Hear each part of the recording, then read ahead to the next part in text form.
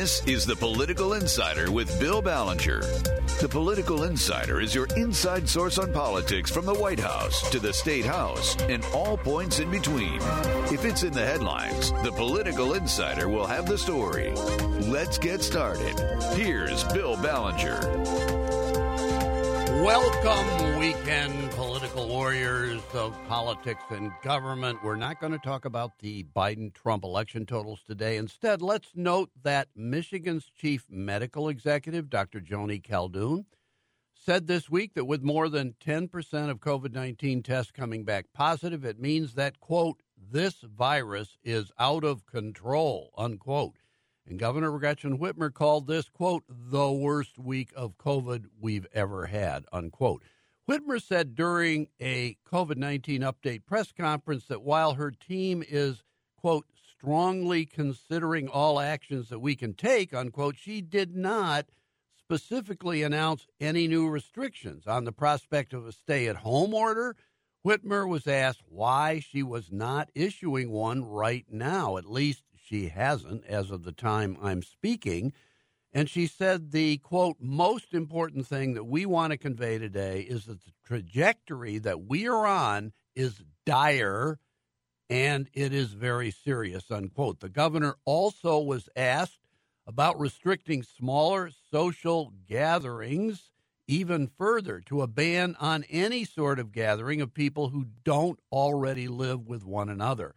She said that, quote, if these numbers continue on the trajectory that we're on, we will be having to take additional steps. There's no question, unquote.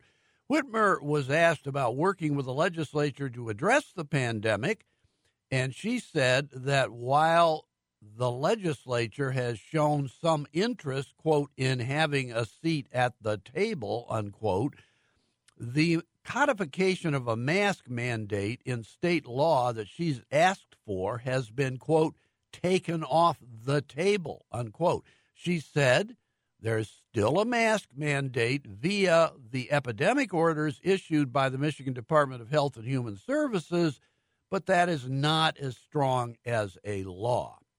Now, let's take a look at something else. There is no need to write an obituary for the Republican Party. The urge by some for a death notice is no more valid today than it was when written for the GOP after Richard Nixon's resignation in 1974 in the wake of Watergate or Barry Goldwater's landslide defeat in 1964. Republicans this year, in fact, gained seats in the U.S. House of Representatives, putting the GOP within striking distance of majority status after the midterm elections of 2022, when the party not occupying the White House historically picks up seats. Republicans kept control of every state legislative chamber throughout the country that they held going into this year's election, and they added control of both chambers in New Hampshire. The National Democratic Redistricting Committee, headed by former Obama Attorney General Eric Holder, largely fizzled. In 2018, Michigan, Wisconsin, and Pennsylvania elected Democratic governors with a redistricting veto pen. In Michigan, however, voters in 2018 approved a constitutional amendment to create an independent redistricting commission. Republicans may find that the law of unintended consequences may be working for them, not against them. Maps drawn by the Independent Redistricting Commission in Michigan could end up much more favorable than if the Michigan Supreme Court, after a legislature gubernatorial deadlock, was called upon to draw maps by Democrat-nominated justices now firmly in the majority, 4-3, after the 2020 election. Already, tension is building within the Democratic conference in the U.S. House of Representatives as Congresswoman Abigail Spanberger, a Democrat from Virginia, heatedly pointed out to her colleagues that the agenda of the so-called squad which includes left-wing freshman Democrats, including Michigan's Rashida Tlaib, who backed enactment of a Green New Deal, Medicare for all, and defunding the police, scared many voters into thinking congressional Democrats would pursue a, quote, socialist agenda, unquote.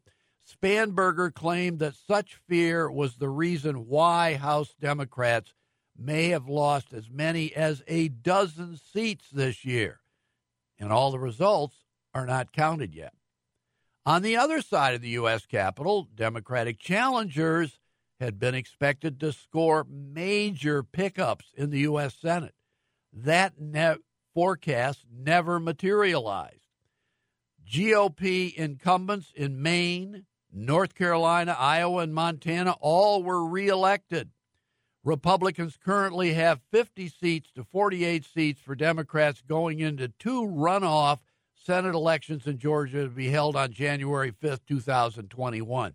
If Democrats sweep those two elections, yes, a 50-50 tie would give the new Vice President, Kamala Harris, a tie-breaking vote to organize the Senate. But if Dems lose even one of those seats, the Republicans will continue to control the chamber.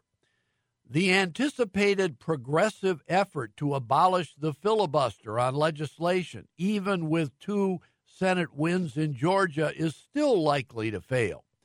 Senator Joe Manchin, a Democrat from West Virginia, has already announced on CNN TV he would vote against such a rule change and perhaps would be joined by other Senate Democrats like traditionalists such as John Tester, a Democrat from Montana.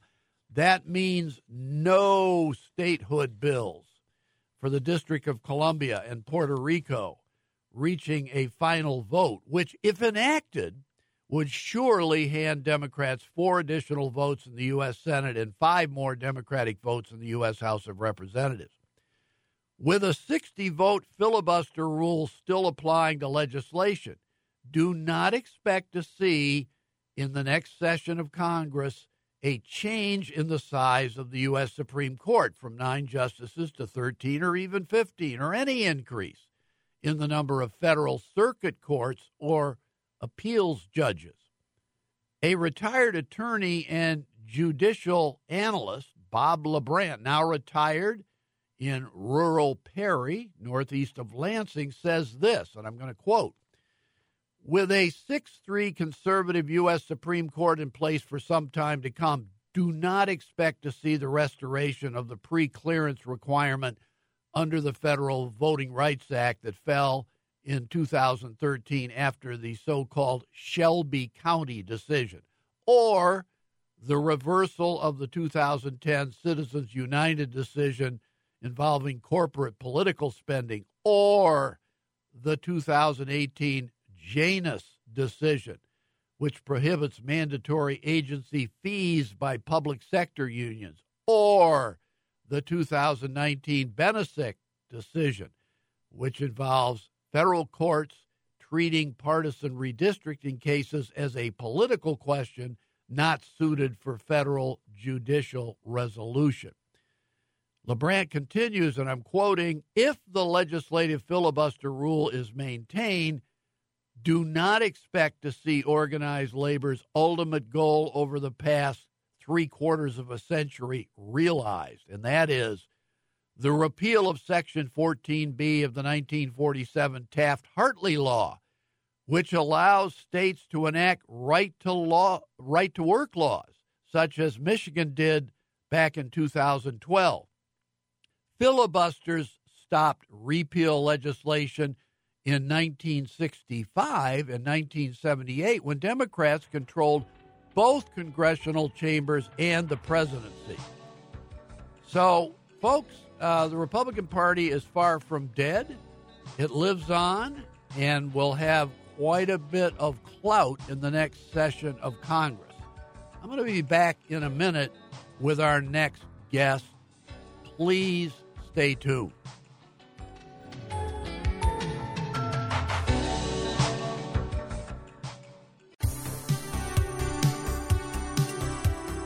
This is MTN, and you're listening to The Political Insider with Bill Ballenger. Here's Bill. As promised, we have returned, and we are most fortunate to have with us on the line Susie Avery, who is co-director of the Michigan Political Leadership Program. Susie Avery, thanks for being our guest. Well, thank you for inviting me. We've known each other a long time and gone through a lot of elections, haven't we? Absolutely, but none is perhaps dazzling in various different ways as this year's.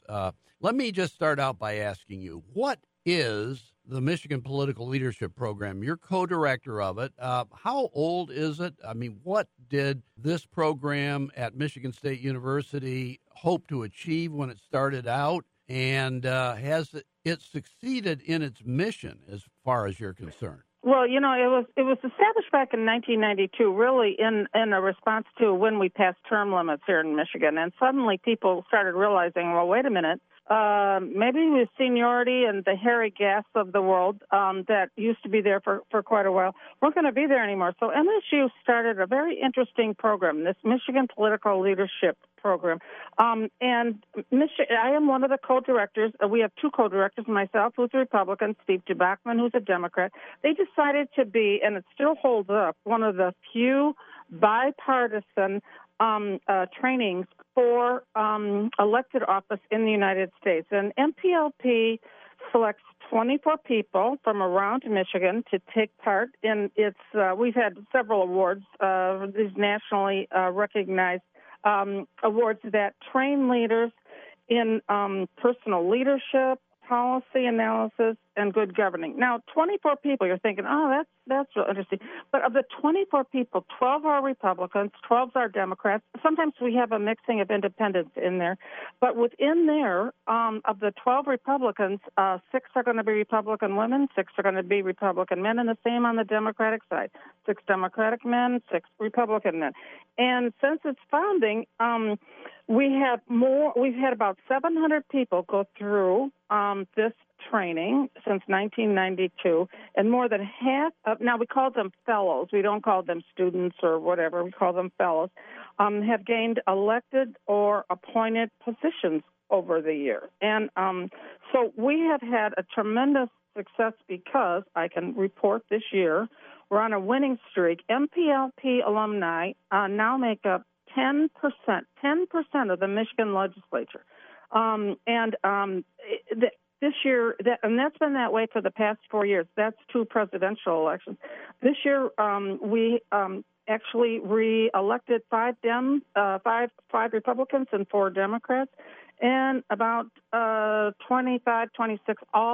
We don't have all the results in to local, county, or judicial offices. Actually, we have several who have been now elected judges. So we consider ourselves a pretty good way to uphold democracy in a very bipartisan kind of method where people can learn to speak to the other side of the aisle, learn from them, and not only that, have a much better idea of what's involved in running for office and then being successful in running for office. Yeah, so when these fellows are selected, are they all already in some kind of local office, or are some of them just private citizens who've never run for anything before but think maybe they'd like to? Yeah, most of them that now we have had a few that have been elected to some local offices,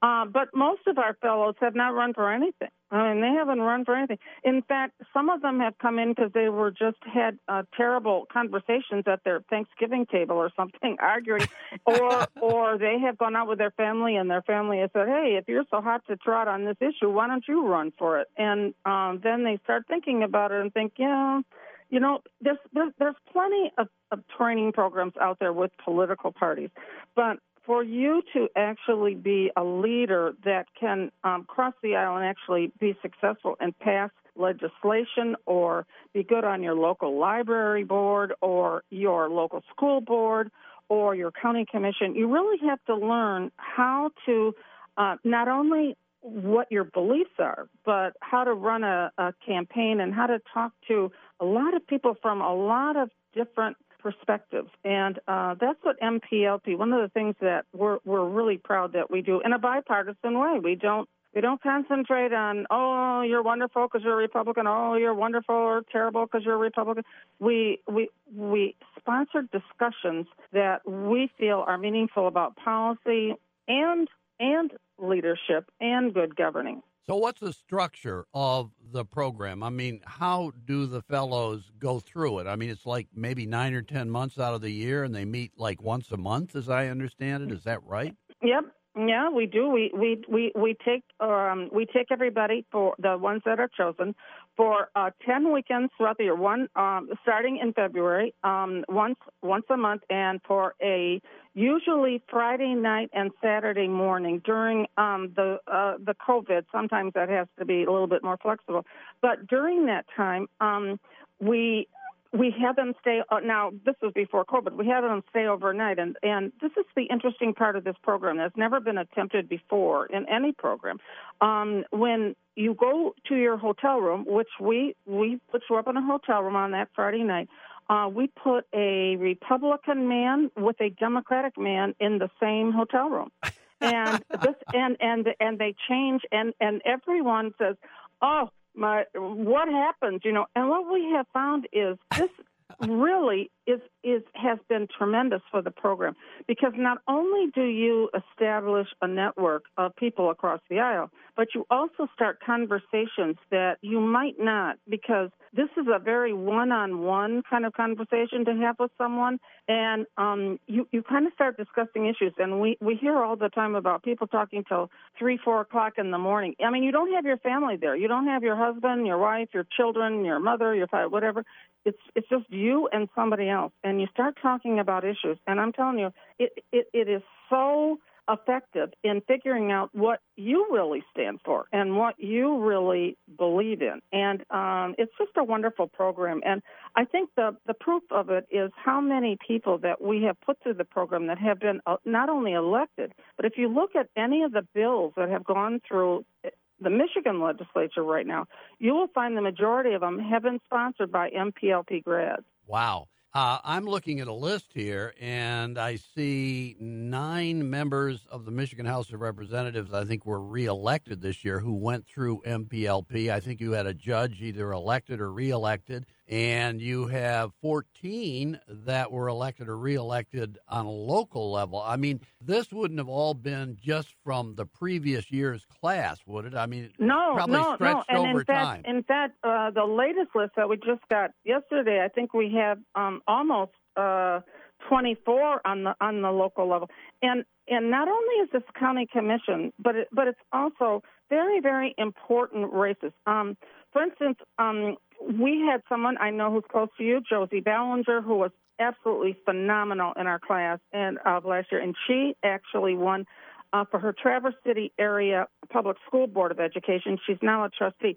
That is a very, very difficult job because she had to overcome an incumbent there. And how do you do that without being negative and just coming out with regular things? Well, in MPLP, hopefully, our alumni realize that there are different ways to be elected. And, I mean, she was elected first out of the box. I mean, this is the first time she's run. And not only did she win, but on her coattails, she had 2 other people. They really knocked everybody out in terms of being an incumbent on that board. They did a terrific job. And also we've had people who have just didn't like what was going on in their local community. We had a guy run for Waterford Township Supervisor, and he won. That was his first time out.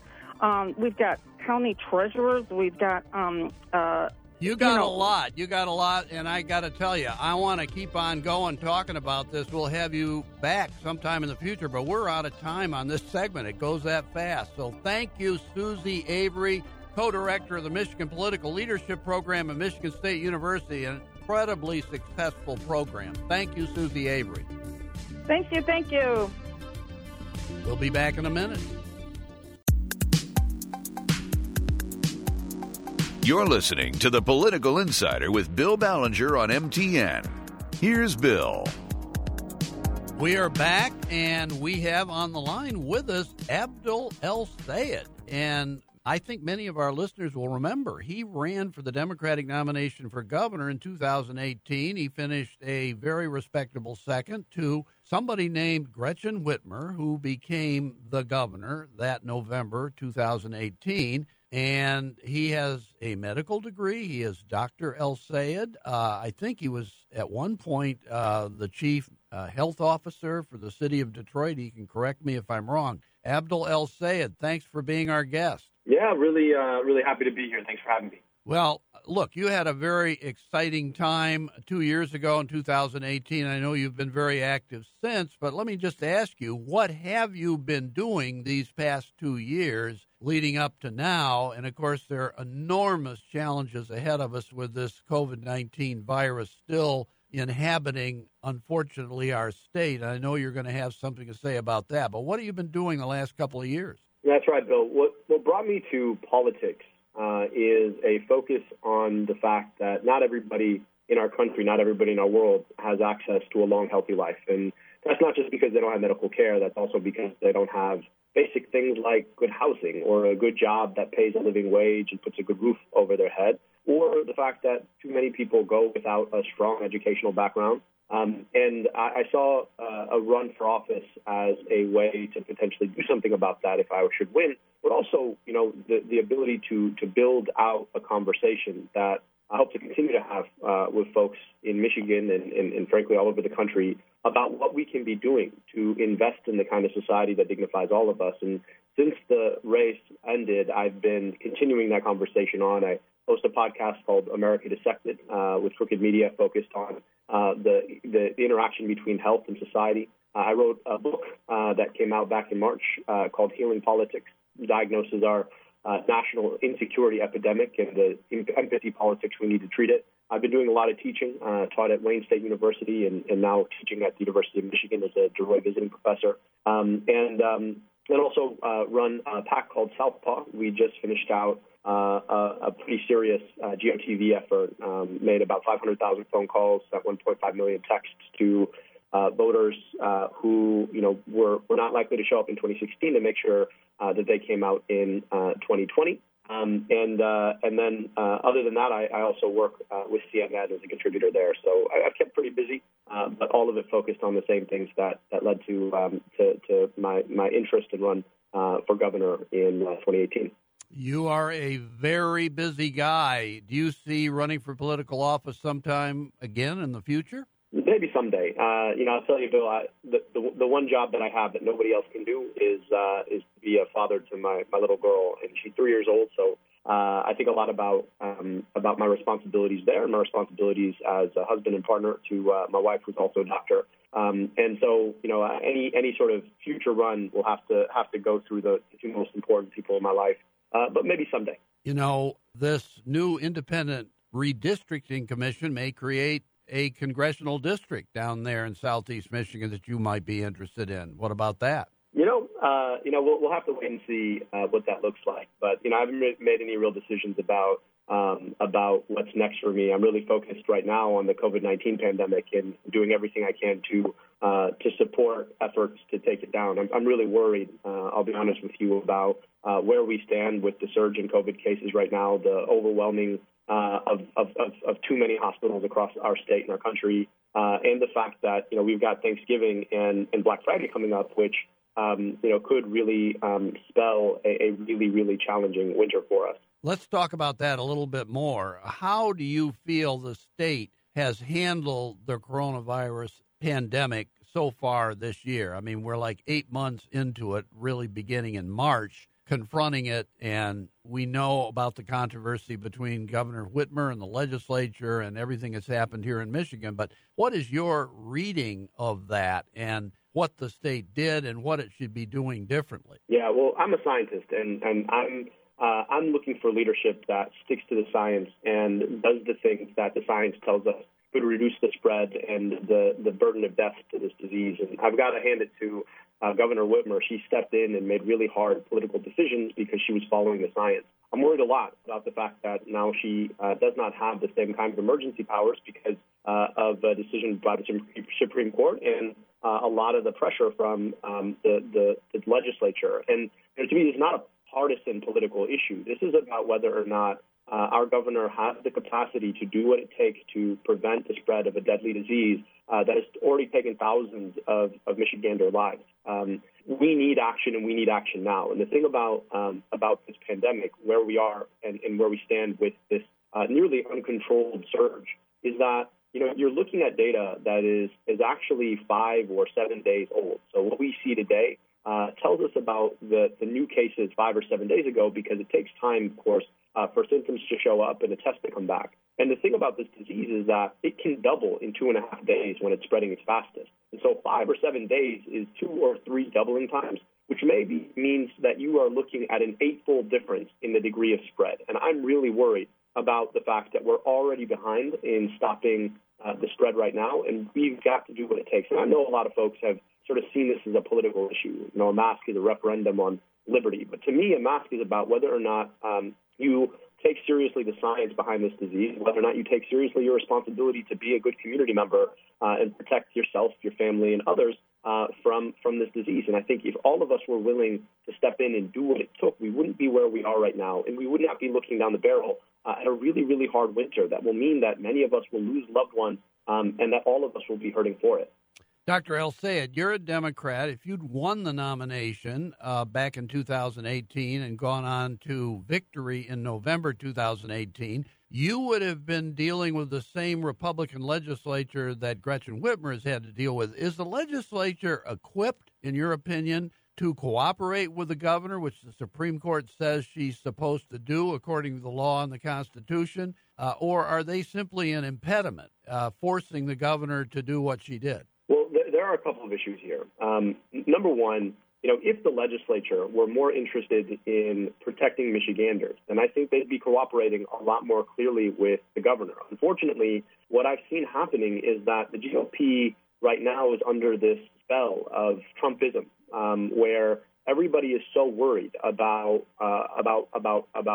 being on the wrong side of Donald Trump that they follow his line even when they know that what he is saying and what he is doing is absurd and doesn't meet the basic standards of decency or science. And you're seeing that now, right? And a lot of the talking points seem pulled directly from a Donald Trump tweet. I wish that the GOP legislature were willing to have a backbone, to have a spine, to step up and say that Donald Trump does not speak for our party, does not speak for us, and that we are responsible to the Michiganders in this state who elected us, and we're going to do what it takes to protect them. The other aspect here is that we know that our legislature is deeply gerrymandered, and we have an independent redistricting commission. I'm really looking forward to what they're able to come together around, and I doubt that you're going to see the same kind of choking of the legislature by the GOP because of the way that the maps are drawn. So, those two issues themselves make, unfortunately, the legislature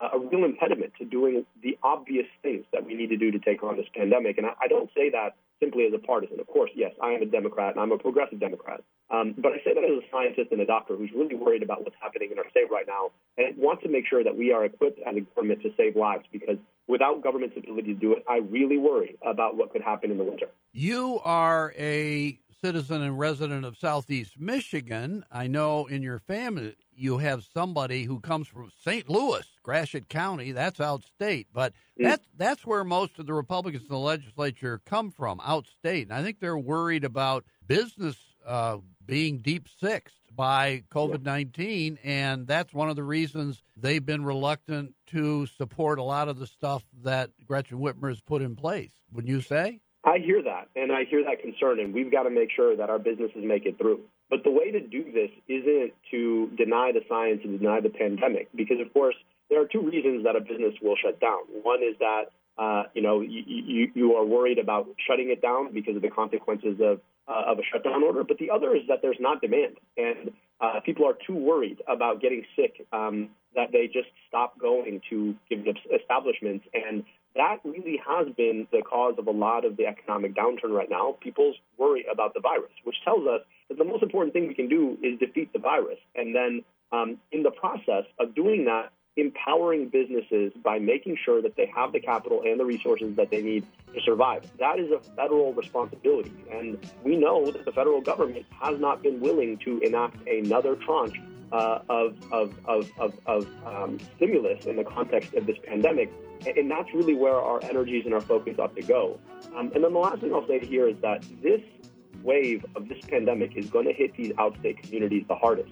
Right, early on in the pandemic, it was based in cities, and you were seeing big outbreaks in Detroit and in Southeast Michigan. Now it's had time to spread everywhere, and I worry because a lot of these outstate communities don't have the same hospital resources that we have in Southeast Michigan, and those hospitals are more likely to be overwhelmed by the onslaught of cases. That's what we're seeing. Okay, we got to take a break here, but we're going to come back and continue this conversation. Stay tuned for our conversation with Abdel El-Sayed.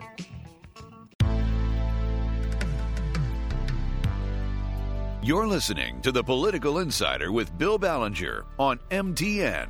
Here's Bill. We are back, and we have on the other line with us Abdel El-Sayed, who has offered some very interesting and insightful observations about COVID-19. Let me just start by asking a simple question. What about Thanksgiving? It looms just 2 weeks away. Should families be gathering for Thanksgiving in Michigan?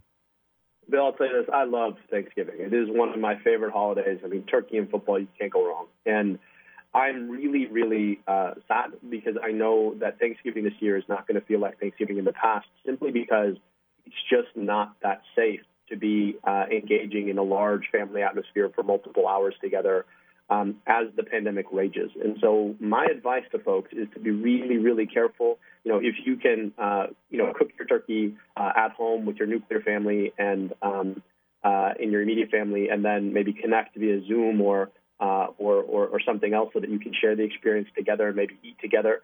That would be the safest approach. And I hate to say that because I love seeing my whole family on Thanksgiving. It is one of my favorite times of the year. But I'm just really worried about what the COVID-19 virus could do, rip-roaring through some of our more vulnerable members of our family, like my grandparents. And so we're going to forego the kind of Thanksgiving that we're used to. And I really recommend that other folks do the same, because we don't want, the Thanksgiving holiday to turn into like a real Black Friday situation where you're worried about the illness in your family because you all chose to come together.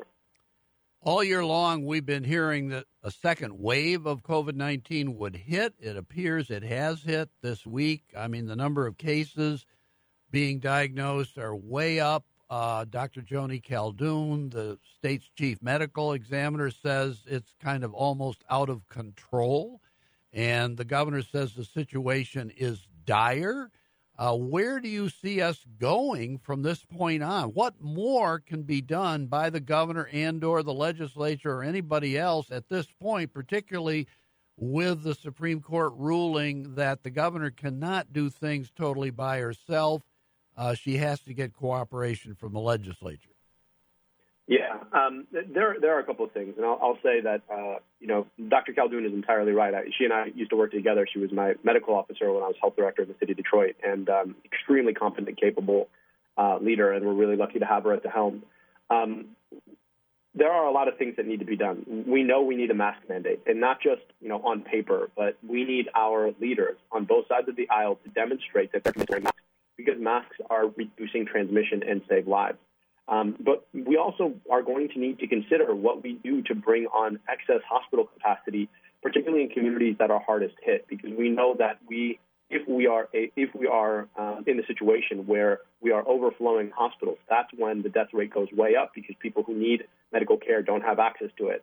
And then lastly, thinking about the kind of institutions that we want to stay open and we want to protect means that we're going to have to be thinking about which ones maybe are not so important and are not mission critical. And these are decisions that ideally the legislature and the governor would make together, rather than the legislature turning this into some sort of political football in the middle of a pandemic, just to get one over on the governor, who's been leading with alacrity, aplomb, and according to the science in this circumstance. And so we've all got to get together and realize that this is about saving lives in our state. This is not about some false dichotomy between freedom and public health. This is about protecting people we love in our communities and getting through this together, and hopefully realizing that if we reach across the aisle, maybe there's some more unity that we might find to be able to do other really important things too.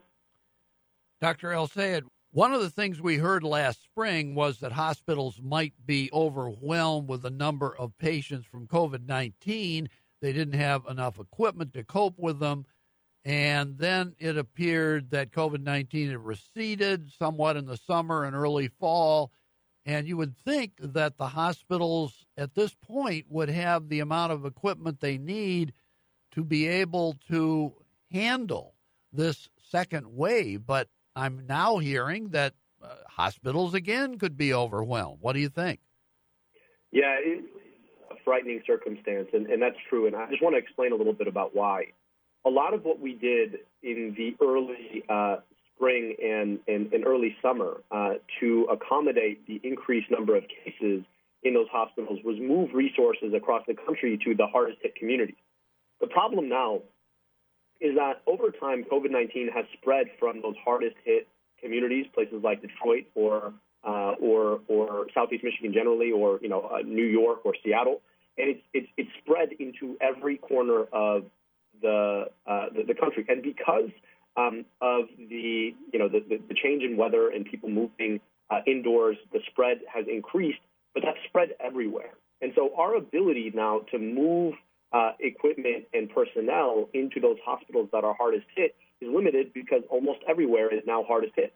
And folks have to recognize that the places that are going to get hit the worst are those communities that don't have the experience dealing with this and whose hospital capacity is minimal. And we've got an epidemic of hospital closures across rural Michigan and across rural America, which has been driven by a profit motive and profit-driven healthcare system for a long time. And now those communities are seeing what little hospital capacity that they have completely overwhelmed by COVID. And this is why I'm so worried about this moment, and also why it's so important for us not to forget that the circumstances that led us to this moment are circumstances we should have been dealing with and fixing for a long time. Nobody in America should go without a hospital at least an hour away from them. And unfortunately, too many people in rural communities have to drive an hour, 2 hours to get to a hospital that's poorly equipped and not well funded because those hospitals aren't as lucrative as hospitals in more urban and suburban communities. And so this is showing us a lot of the structural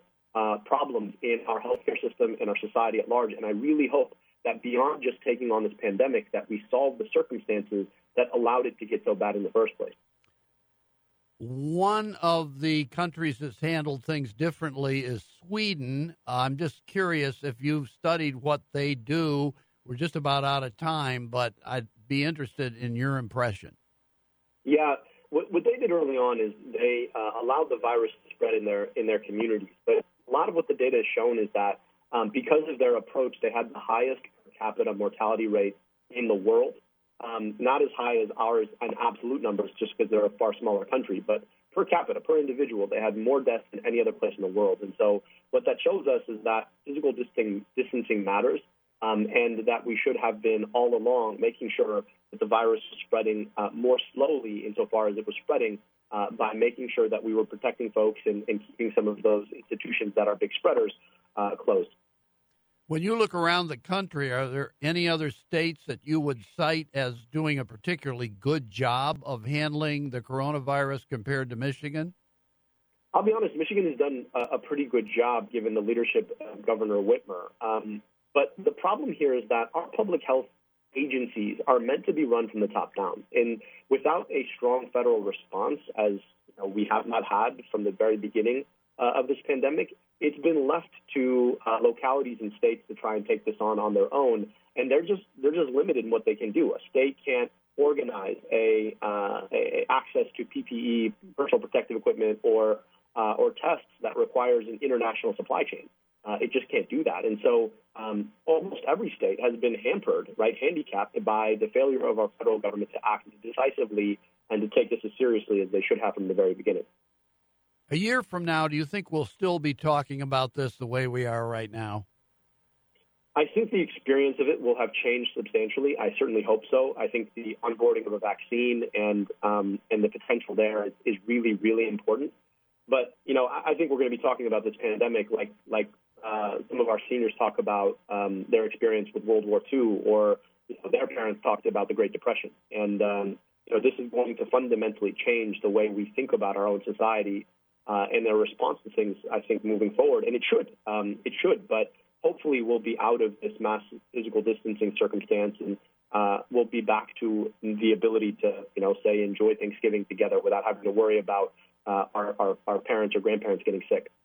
Do you think well, I was about ready to ask you another question. I've got so many more I could ask, but you've done such a tremendous job of laying out the scenario here from March to the present and going into the future. Dr. Abdul El Sayed, who was the chief health officer for the city of Detroit, candidate for governor in 2018, and is still doing yeoman work in his own way, in a very effective way, fighting COVID-19 in Southeast Michigan. Thank you so much, Dr. Abdul El Sayed. Bill, it's been a privilege. Thank you for having me. We'll be back next week with still more